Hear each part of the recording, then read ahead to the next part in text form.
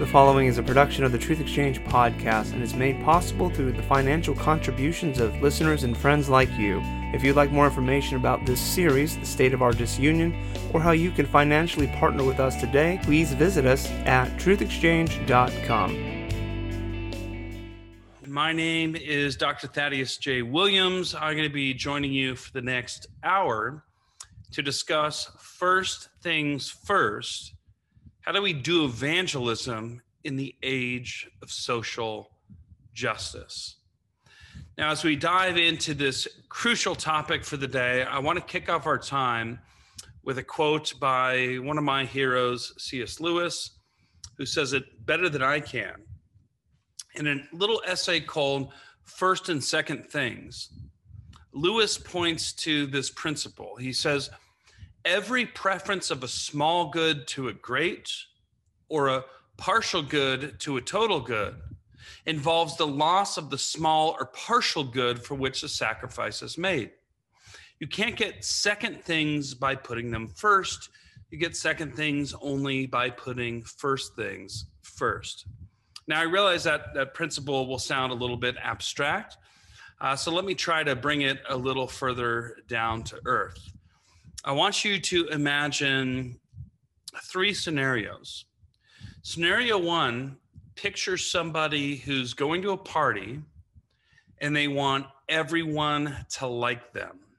Someone going to a party who wants universal approval. Next, I want you to picture somebody who's trying really, really hard to not be anxious. And third and finally, I want you to imagine a church that's trying really, really hard to be relevant or up with the times.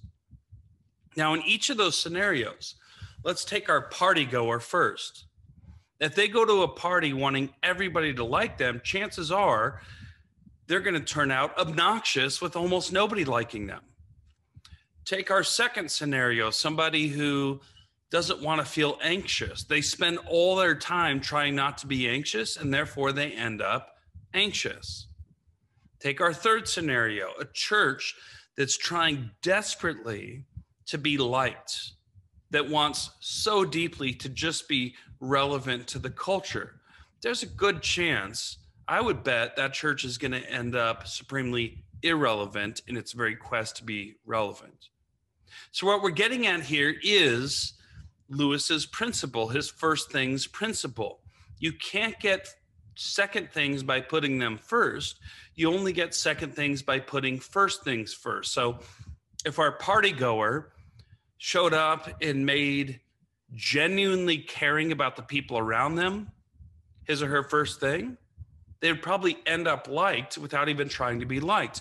If our poor anxious soul decided, instead of trying to not be anxious all day, I'm going to go out into God's creation, I'm going to pour my energy into the happiness of others, I'm going to go work out at the gym, I'm going to dive deep into scripture without even trying to not be anxious, they have a better chance of not being anxious because they're making first things first things.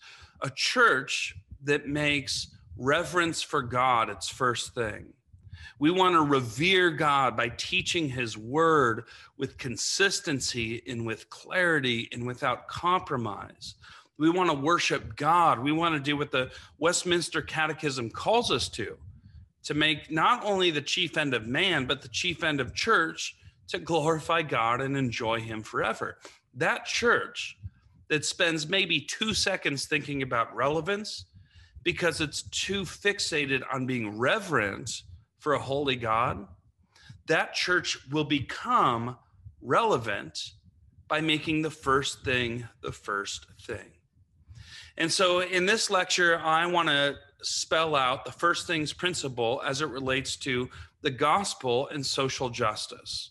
You know, social justice has been blowing up our news feeds. It's not only gone mainstream in the culture, but in much of the church world. And so this is something we got to get right. What is the proper relationship between the gospel and social justice?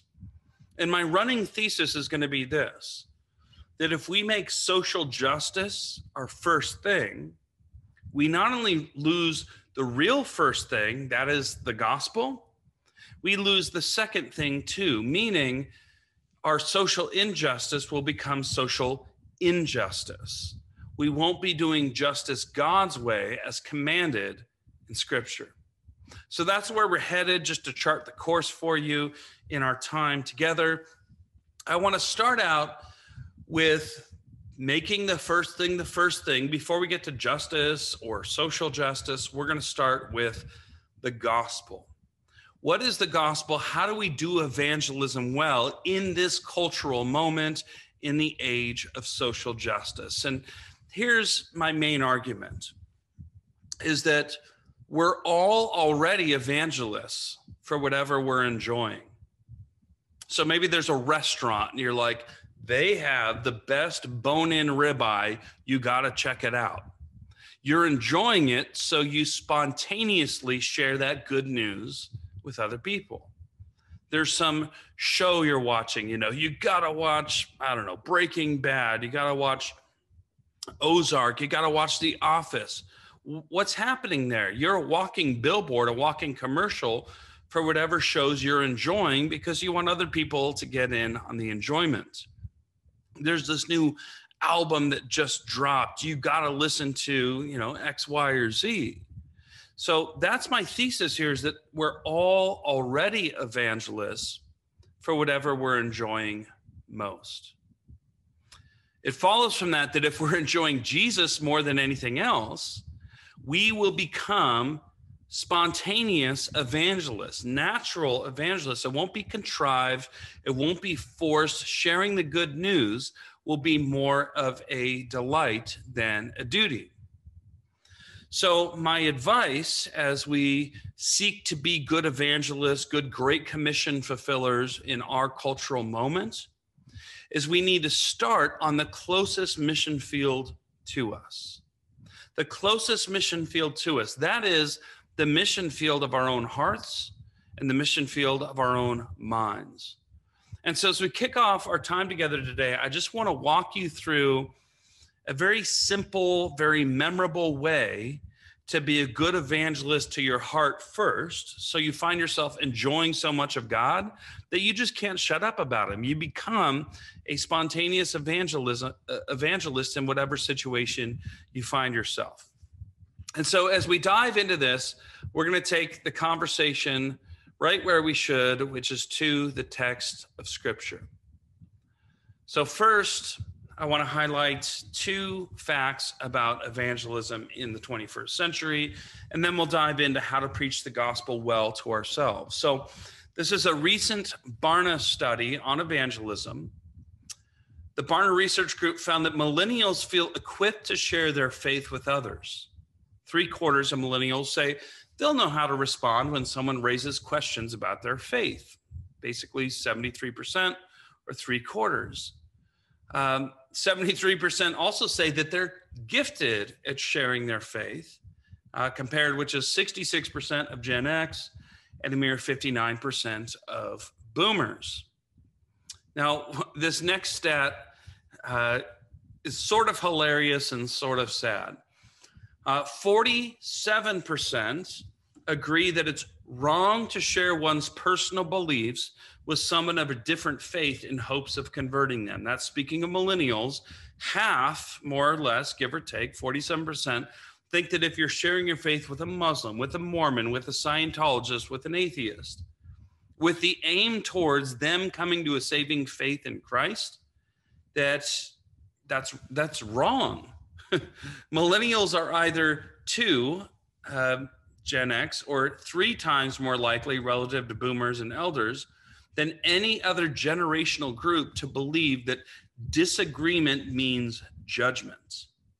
This is a huge problem as we face the task of evangelism and Great Commission fulfilling in our day and age. The fact that millennials, and if you look at the statistics on the generation just younger than them, Gen Z, sometimes it's called Gen Y, you find this unquestioned dogma, this unquestioned presupposition that if I disagree with somebody, maybe they don't think they're a sinner and I tell them they are a sinner, Maybe they don't believe Jesus is the only way to God, and I tell them Jesus is the way, the truth, and the life, not a way, a truth, or a life.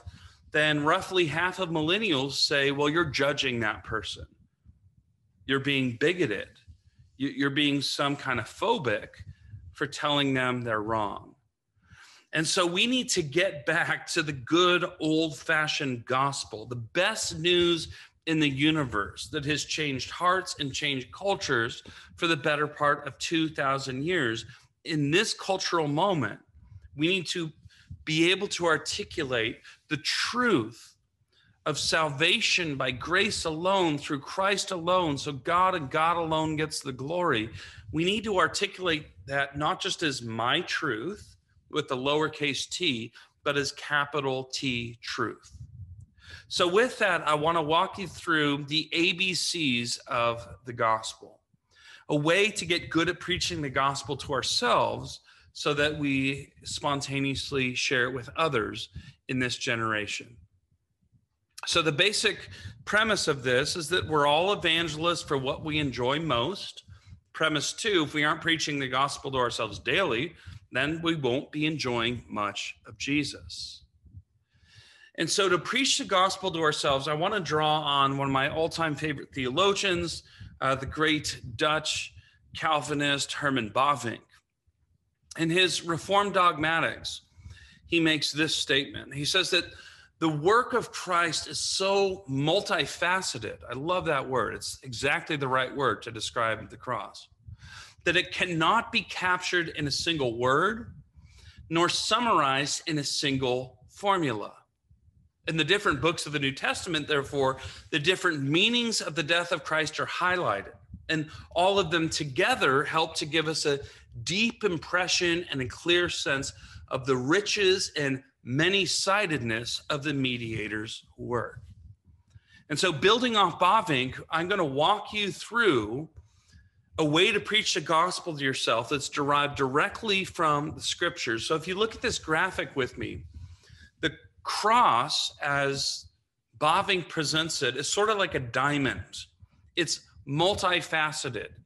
It's many-sided beauty, as Bavinck describes it. And so we're just going to kick off our time together taking one lap around the multifaceted diamond that is the gospel at the cross. And so you can see, if you look at this, we're going to go through the A, B, C, D, E, Fs of the gospel. So we're going to start from the city, where we who were enemies can now call God friend, thanks to Christ crucified, our A, atoner. From there, we're going to move on to the war zone, or the battlefield, where we who were once POWs, prisoners of war, captive to Satan, can now claim victory and freedom thanks to Christ, our B, battlefield hero. From there, we're going to move from the war zone to the slave market, where we who are slaves to sin, can now say we're free thanks to Christ crucified, our C, our chain breaker. From there, we're going to move to the courtroom, where we who were convicts, who were guilty, can now say we're just thanks to Christ crucified, our D, defense attorney. Then we're going to move on to the Jewish temple, where we who are defiled can declare we're clean. We're atoned for thanks to Christ crucified, our E, eternal priest. And then we're going to land from the dump, where we who are outcasts can now call God Father, all thanks to Christ crucified, our forsaken Son. So as we talk about evangelism, again, we want to start with, before we can have a meaningful conversation about impacting the culture, we need to be good evangelists to our own hearts. So let's take a lap around the diamond of the cross. So starting with A, Jesus, our atoner. The big idea here biblically is that I was hostile to God, but Jesus has made me at one with him, breaking down the wall of division, welcoming me into friendship. Where do you see this in the text of Scripture? You see it vividly in Paul's letter, his second letter to Corinth, chapter 5. He says, All this is from God, who through Christ reconciled us to himself and gave us the ministry of reconciliation.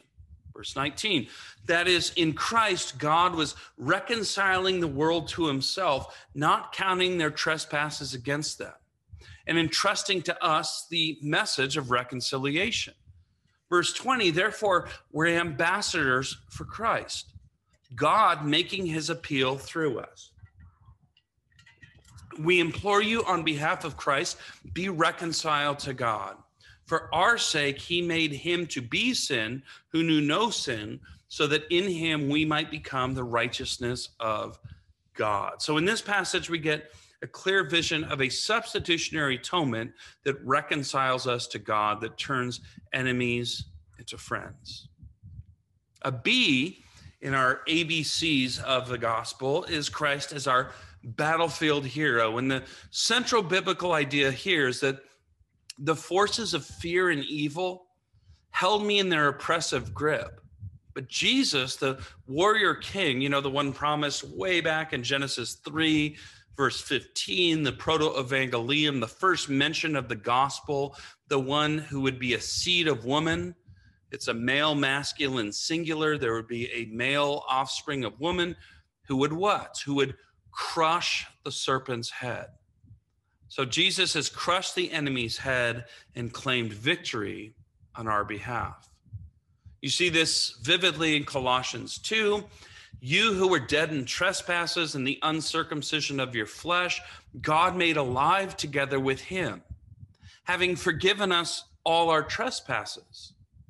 Verse 14, by canceling the record of debt that stood against us with its legal demands. This he set aside, nailing it to the cross. He disarmed the rulers and authorities and put them to open shame by triumphing over them in him. Now, Paul here, again, he's drawing on imagery from the war zone, imagery from first century battlefields, where if you're a soldier in a defeated army, you would find yourself shackled, usually at the ankles, and then led on a shame march through the center of the city. Paul's drawing on that first century warfare imagery to describe the gospel, that by dying on the cross, Jesus led Satan and his minions on a shame march through the cosmos.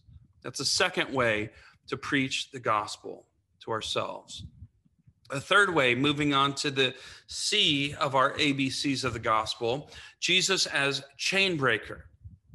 And the biblical insight here is that I was a slave to darkness, selfishness, and anxiety, but Jesus is my great liberator.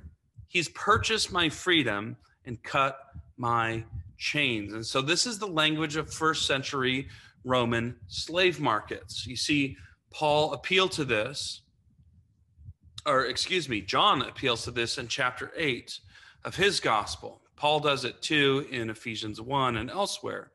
But in John's language, John 8:34, Jesus answered them, truly, truly, I say to you, everyone who practices sin is a slave to sin. The slave does not remain in the house forever, but the son remains forever. So if the son sets you free, you will be free indeed. Now, Jesus here is talking about slavery and freedom, and he's not so much talking about the way we typically think of freedom, which is I'm shackled by the outside, by society. I'm shackled by, say, a slave master, anything like that. He's talking about being slaved not against your will, but by your will. Jesus is drawing that distinction here. It's what Luther would famously describe in what was his favorite of all of his theological works, bondage of the will. Not bondage against the will, but the bondage of the will. We are slaves to our own sinful desires. We are shackled by our own sinfulness. In other words, the idea of freedom, as our culture tends to construe it these days, is a myth. Think of the great theologian Bob Dylan. Bob Dylan, in one of his most famous songs off the Slow Train Coming album, right after he had a born-again experience, Bob Dylan sings, you guys know the song, "You're going to have to serve somebody," right? So he names all these different groups of society, all the fat cats and all the sultans and the politicians and, you know, the big shots. And he says, you might think you're free, but it may be the devil or it may be the Lord, but you're going to have to serve somebody, right? We're all slaves at the end of the day. And so according to New Testament theology, we can be slaves to Satan and our own sinful fallen hearts, or we can be slaves to God, which is true freedom. And that's all thanks to Christ, our chain breaker. So there's another way that you can preach the gospel to yourself on a daily basis. Jesus, thank you for being my atoner, my battlefield hero, my chain breaker. Well, next, the D in our acrostic is Jesus as our defense attorney. And the central idea here is that I broke the laws of an infinitely just being, but Jesus took my death sentence on himself, and he now pleads the winning case for my innocence. So the central passage here, and there's a lot of them in the New Testament, 1 John chapter 2, famous passage, "My little children," John writes, "I'm writing these things to you so that you may not sin. But if anyone does sin, we have an advocate with the Father, Jesus Christ the righteous. He is the propitiation for our sins, and not for ours only, but also for the sins of the whole world." Now, I just want to zoom in for 1 minute on the language that John, under the inspiration of the Holy Spirit, uses here to describe the redemptive work of Jesus. He describes Jesus as our advocate. That's in an ESV translation, our advocate. It comes from a Greek word, parakletos. Now, para means beside. That's what that prefix means. Kletos in first century Greek, that's your elbow. So a parakletos comes beside you at the elbow to plead your case. This was a first century word in the Roman Empire to describe your defense attorney, the one pleading your justification, the one pleading for your not guilty sentence. And so I just want you to picture that for a second based off 1 John chapter 2. When you sin, thank God you don't have to be your own defense attorney, right? You don't have to be your own parakletos. 1 John 2 tells us that Jesus is your defense attorney. He pleads your justification. He pleads your not guilty sentence. He comes beside you. He paras you at the kletos, at your elbow. He's arguing for your justification before the Father. And the good news is he never loses a case. He never loses a case for your justification. Why? Because he's pleading on the basis of his own shed blood. That is a knockdown, drag out argument for your justification. Now, it's a fourth way that we can be evangelists on the closest mission field to us, the mission field of our own hearts. The way John Calvin puts it, the guilt that held us liable for punishment has been transferred to the head of the Son of God. Amen? We must, above all, remember this substitution, or what Luther called the great exchange, lest we tremble and remain anxious throughout life. So wherever you're at today, just remind yourself that gospel truth. You have the greatest defense attorney in the universe pleading your justification. This moves us on to the E in how to preach the gospel to ourselves, the ABCs of the atonement, the good news, Jesus as our eternal priest. The central truth here is that I was unclean, but Jesus became my spotless lamb. He serves as my priest so that I can stand confidently in the presence of divine perfection. So here the New Testament isn't speaking from the social world or the battlefield or the first century slave trade, the slave market, or the courtyard. Here, this description of the cross work of Jesus is coming straight from the Jewish temple. You see this in Hebrews chapter 9. Jesus entered once for all into the holy places, not by means of the blood of goats and calves, but by means of his own blood, thus securing an eternal redemption. For if the blood of goats and bulls and the sprinkling of defiled persons with the ashes of a heifer, if that sanctifies for the purification of the flesh, how much more will the blood of Christ, who through the eternal Spirit offered himself without blemish to God, how much more shall he purify our conscience from dead works to serve the living God? And so the good news, friends, is thanks to Jesus, your eternal priest, you can stand confident and clean in the presence of absolute holiness. That is 100% thanks to the work of Christ. Which leads us to a final way to share the gospel with ourselves on a daily basis, becoming good evangelists to our own hearts and minds. The F in the ABCDEF of the gospel is Jesus as the forsaken Son. A central idea here is that I was left to die at the human dump, but Jesus became forsaken in my place so that I can enjoy adoption as a cherished son or daughter of God.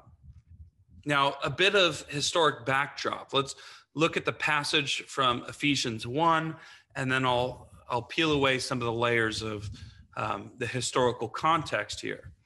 So Ephesians 1, I'm just giving you a snippet of it. In the original Greek, it's 205 words before Paul just pauses to take a breath. He is so amped about the good news that he's just tripping over himself. It's the longest run-on sentence in the entire Bible. So of those 205 words, here's a snippet. Starting at verse 3, Paul says, he, that's God the Father, chose us in him, that's Christ, before the foundation of the world, that we should be holy and unblemished before him. We're going to zoom back in on that word unblemished in a minute. In love, he predestined us for adoption as sons through Jesus Christ. He did this according to the purpose of his will, to the praise of his glorious grace with which he has blessed us in the beloved. So let's zoom in on that word unblemished for a minute. In Greek, it's the term amomos. Now, to a first century Ephesian audience, and Ephesians is a circulated letter, it would have gone throughout the Roman Empire, but especially in Ephesus, that word would have carried so much weight and meaning, because right outside the city gates of Ephesus, you had a literal human dump where unwanted tiny image bearers of God were discarded like garbage. Now, there was a name for these unwanted image bearers. Often they were just kicked away because they were female.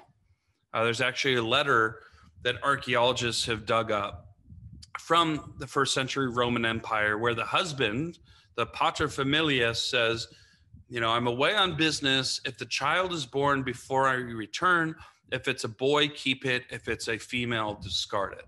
It's an actual letter from the first century. And so you have all these tiny image bearers who were deemed momos in Greek, which means blemished, the blamed, the unwanted. In some of the first century literature, they're known as the expositi, meaning the exposed. They're left to the exposure of the elements to die because at the end of the day, their lives aren't worth living, as deemed by their lowercase f fathers.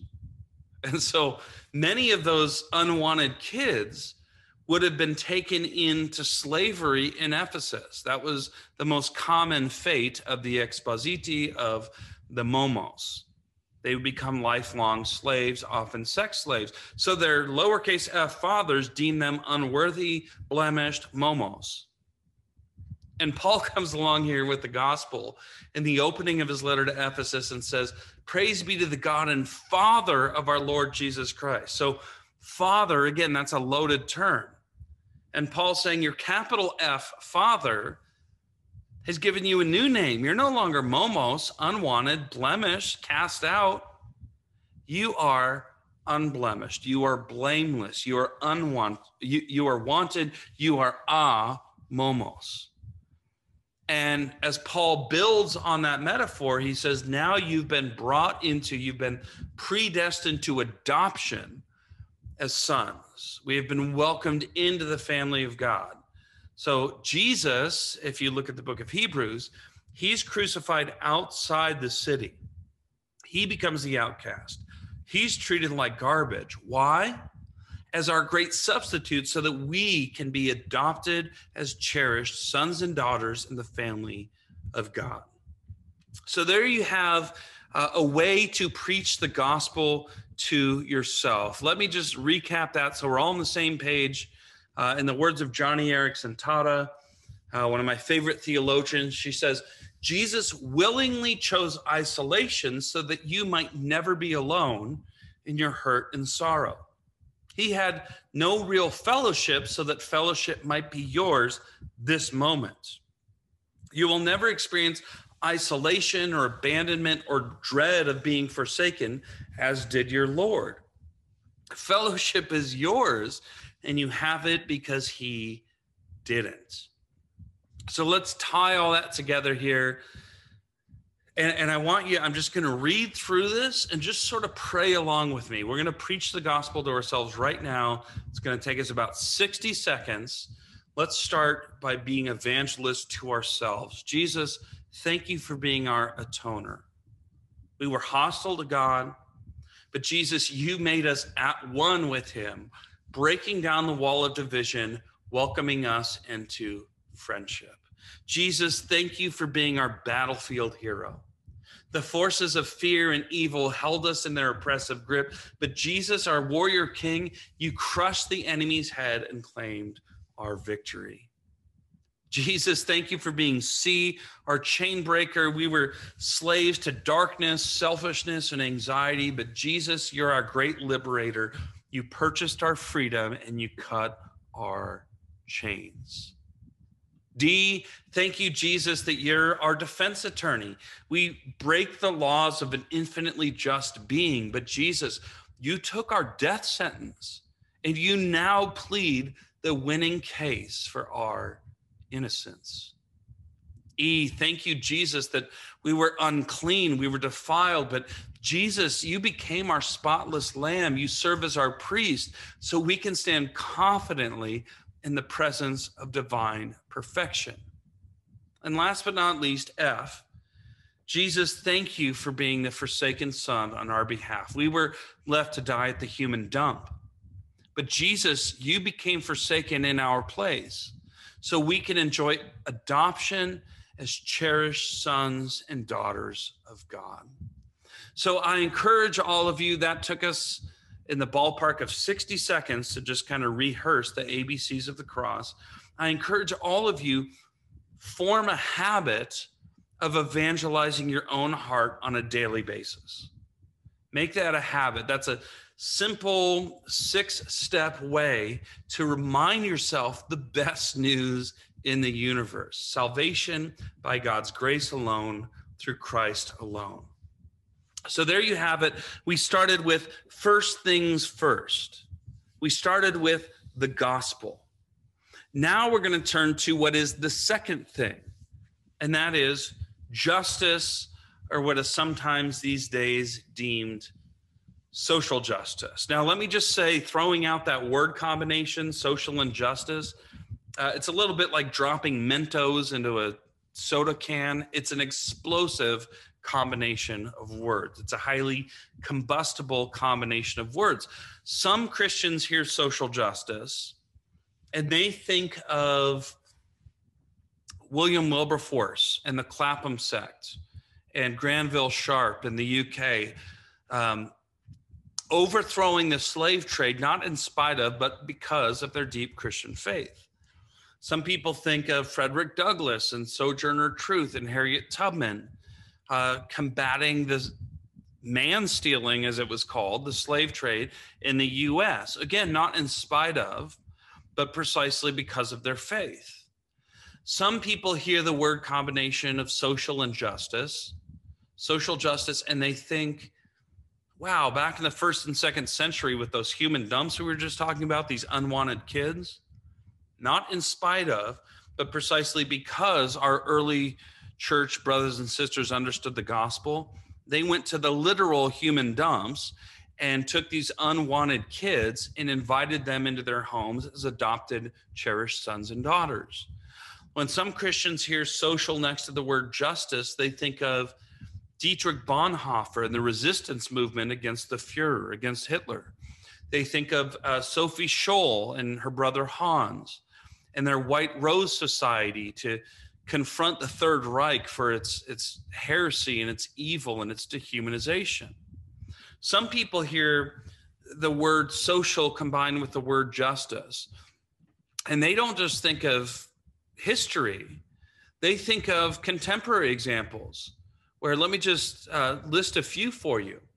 That in our day, there was a recent study done, this is going back to 2018 in the United States, found that practicing Christians outpace all other groups in providing food to the poor, in donating clothes and furniture to the poor, in praying for the poor, in giving personal time to serve the poor in their communities, and even going beyond American borders to help the poor and oppressed.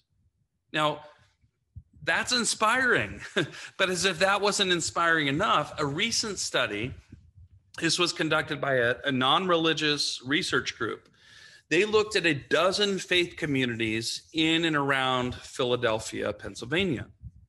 And they used this 54-point metric to determine what was the economic benefit that this dozen congregation had on their surrounding communities. And here's what researchers found. It's so encouraging. They found in a single year, in one 365-day cycle, a dozen congregations generated $50,577,098 worth of economic benefit to their neighborhoods.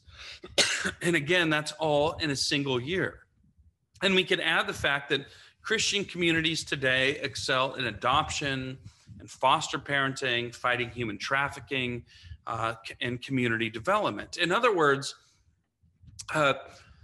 when we make the first thing, when we start with the gospel as the first thing, which by the way, we don't have to speculate what the first thing is. If you read 1 Corinthians 15, Paul just tells us flat out. He says, I passed on to you what was, the Greek says, en protois, which most translations would render of first importance. So when I'm talking about the gospel as the first thing, I'm talking about the first thing according to Scripture. What is the first thing? Well, Paul goes on to cite what is perhaps the most ancient creed in the early church. He says that Christ died for our sins according to the Scripture, that he was buried, that he was resurrected on the third day, that he appeared to the 12. He appeared bodily. It's a bodily resurrection. And so Scripture itself defines for us the first thing. And my point, going back to C.S. Lewis at the very beginning, is when you make the first thing, the best news in the universe, sinners like us are saved by God's grace alone, through faith alone, in Christ alone, so God and God alone gets the glory. When we make that first thing our first thing, then justice and helping the poor and loving the widow and the orphan, as Scripture commands, follows on the heels of that. You get the second thing too. But there's another version of social justice that you've heard some of the other speakers in the conference reference. And I draw a basic distinction between social justice A, the kind that flows from the gospel, the kind that's deeply compatible with biblical commands, not suggestions, to do justice. In Jeremiah, truly execute justice, the famous passage from Micah 6:8, what does the Lord not suggest, but what does the Lord require of you? To do justice, to love kindness, to walk humbly with your God. So that's what I call social justice A, the biblically compatible kind. But there's another kind of social justice that's trending that I refer to in my new book, Confronting Injustice Without Compromising Truth, 12 questions Christians should ask about social justice. In this book, I talk a lot about social justice B. Social justice B is the kind of justice that's deeply incompatible with a biblical view of the world, and it's the kind of social justice that is making major inroads into the American church in the 21st century.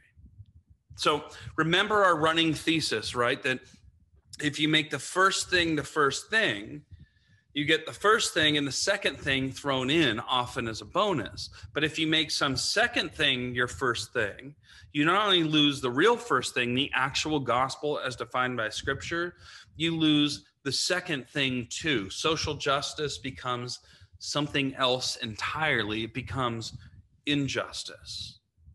And so I just want to walk you through a quick set of contrasts between the kind of justice we will pursue if the gospel's our first thing, social justice A, and how justice will get twisted and distorted if we make a second thing the first thing and lose the gospel. So I'm just going to walk you through a handful of contrasts here. I'll walk you through 12 as we wind down. A first difference is that social justice A, biblical justice, it brings us to our knees before Jesus as supreme. It seeks a justice that begins with God first. How do we give God his due? That's the first question of all real justice. If justice is giving others their due, then real justice starts with the ultimate other. Given the creator-creature distinction, how do we give the creator his due? That's where biblical justice starts. So, you shall have no other gods before me. The first of the 10 commandments, that's the starting point of all true justice. Social justice B, on the other hand, the kind that we need on our radars, that we need to be very skeptical about and wholeheartedly reject. In social justice B, it would erase the creator-creature distinction. And it downplays the divine image in everyone. It creates these social hierarchies based on your oppressor versus oppressed status. Just like Jezebel in the Old Testament, turning ancient Israel to false gods, social justice B would have Christians fall prostrate before the false god of self. I get to define my reality.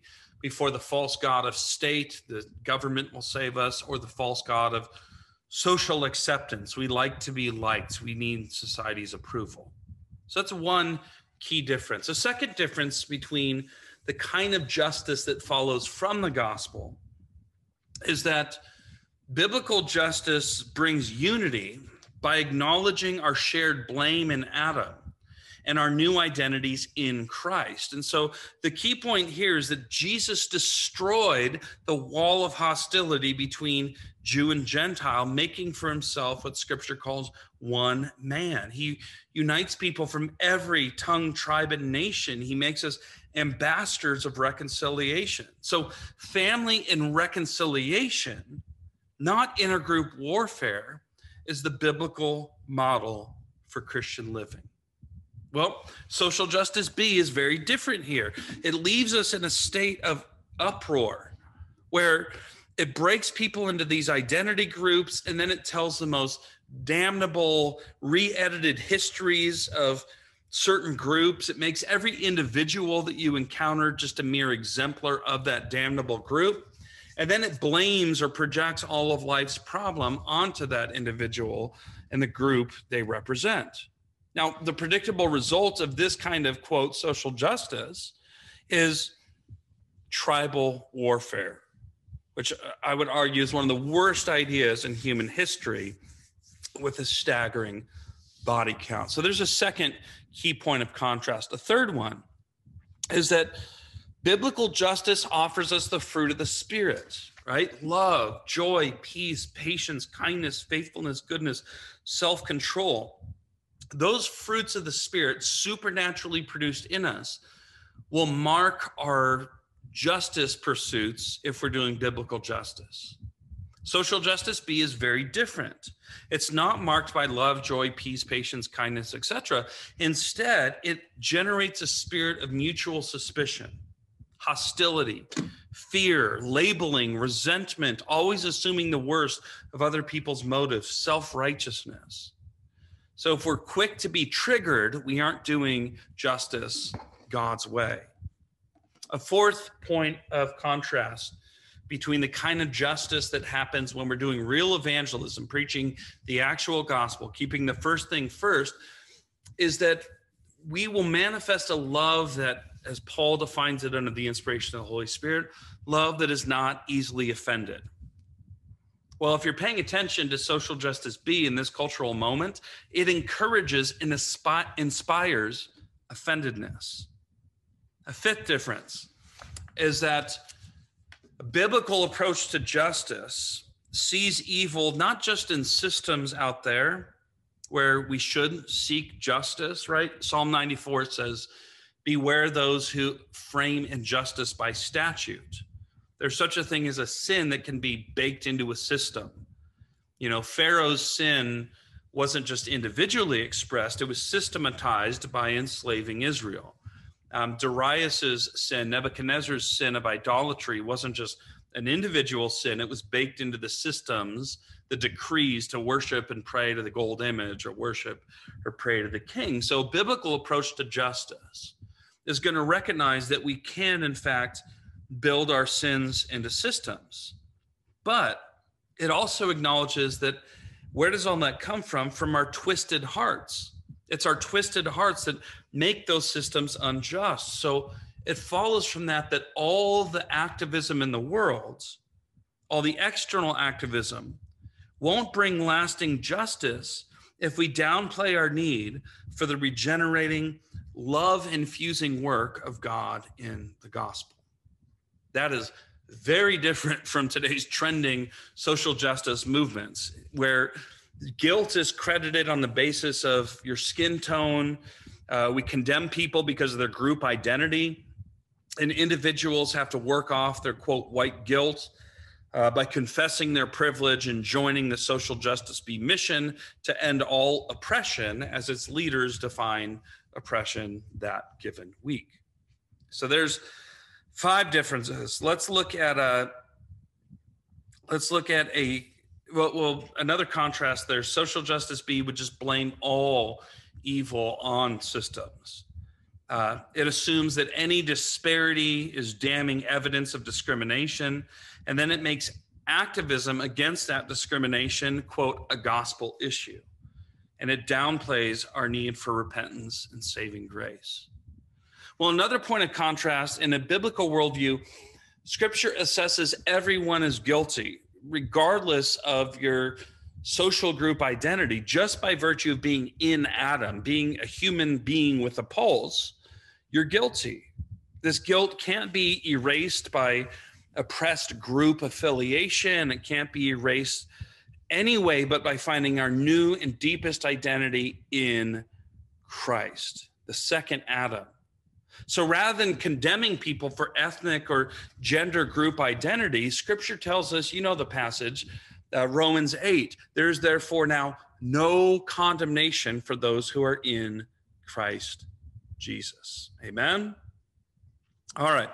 A 7th point of contrast as we wind down, a biblical approach to justice is going to confront us with the humbling reality that our self-righteousness is like filthy rags, and Christ is the only ground for our righteous standing. But when you look at today's trendy social justice vision, it actually inspires self-righteousness. It enables us to think, well, I'm not a bigot because I hold these particular views of social justice, or I'm a member of this or that oppressed identity group.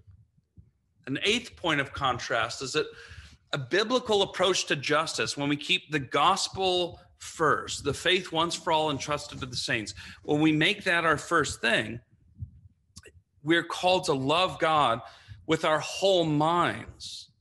And that includes evaluating ideas based on their biblical fidelity. Are they faithful to Scripture? Their truth value, are they backed by facts and evidence? And that would include acknowledging real oppression and listening well. But biblical justice refuses to interpret all of God's world as a mere power play of oppressors versus the oppressed. Well, in Social Justice B, that looks very different. Social Justice B, when you dive into this literature, it interprets all truth, all reason, all logic as just constructs of the oppressor class. So it encourages us to dismiss people not on the credibility of their ideas, but on the chromosomes of the one speaking the ideas. Not on the merit of the idea, but on the melanin in the skin cells of the person articulating those ideas. And that's going to make it really hard for us to keep the greatest commandment and love God with our minds. Let me just briefly hit 3 more points of contrast. A biblical approach to justice teaches that the Creator defines our telos, our reason, our purpose. The refusal to live within that telos as defined by our Creator, that brings oppression to ourselves and the people around us. So let me say it like this. In a biblical view, real authenticity and freedom don't come from defining yourself and, quote, following your heart, but from letting God define you and following God's heart. Amen? Another point of contrast here is that in Social Justice B, that's very different. It would say the human telos is defined by the creature. So you get to make up your own ultimate meaning and purpose. It's defined by the creature, and anybody who challenges your self-defined identity is by default your oppressor. 3 more quick distinctions. In a biblical view, for starting with the gospel first, then we come to envision male-female differences as, in the language of Scripture, very good. These distinctions can't be erased without losing something precious. So Scripture highlights that the male-female sexual union within the covenant of marriage is the best, the most proper, the most life-giving context for human sexual expression. But that's not the way Social Justice B redefines things. On Social Justice B, it would see such, quote, heteronormative sexual and gender distinctions as oppressive, and then seek to liberate all forms of sexual behavior and gender expression from what are called such, quote, cisgender constructs. So you see, we really are dealing with 2 completely incompatible worldviews here, not 2 incompatible political visions, but 2 incompatible worldviews. As my friend Peter Jones is fond of saying, we're dealing with oneism and twoism. Twoist justice that acknowledges the creator-creature distinction is very different from oneist, quote, social justice. Another difference is that what we could call twoist justice, or Social Justice A, accepts the full humanity and worth of unborn image bearers of God. And it calls us to love and protect women and their offspring who are exploited and terminated by a greedy abortion industry. But if you cross that threshold into Social Justice B, it celebrates abortion as an expression of female liberation from patriarchal oppression and excludes the preborn from its circle of justice. There's just a night and day contrast for you. And again, with each of these Social Justice B features that I'm highlighting, this is what's happening in the church when we don't make the first thing the first thing. When we make social justice the first thing, we not only lose the gospel, but social justice becomes social injustice in these ways. A 12th and final contrast is that in a biblical view of justice, we celebrate family and we uphold the rhythms of self-giving within family as a beautiful and God-ordained signpost of Jesus and his relationship to the church. But if you look at Social Justice B, it does the opposite. It interprets the nuclear family as just an unjust patriarchal system of oppression, a construct that must be abolished. So I want to close with just a final question here, which is how do we engage? How do we do evangelism in this cultural moment where many of our brothers and sisters are falling for a false gospel of social justice? I want to leave you with the closing words of one of my good friends and mentors. He wrote the foreword to my book. He's the living civil rights legend, John Perkins. He says it better than I can, so we'll close with his words. John Perkins says this. He says, as we seek justice, he's been doing this for 60 years, and he's passing on 4 nuggets of wisdom to the next generation of gospel preaching justice seekers. He says, first, start with God. If we don't start with him first, then whatever we're seeking, says John Perkins, it ain't justice. Second, be one in Christ. Christian brothers and sisters, black, white, brown, rich, and poor, we are family. So if we give a foothold to any kind of tribalism that could tear down that unity, then we aren't bringing God's justice.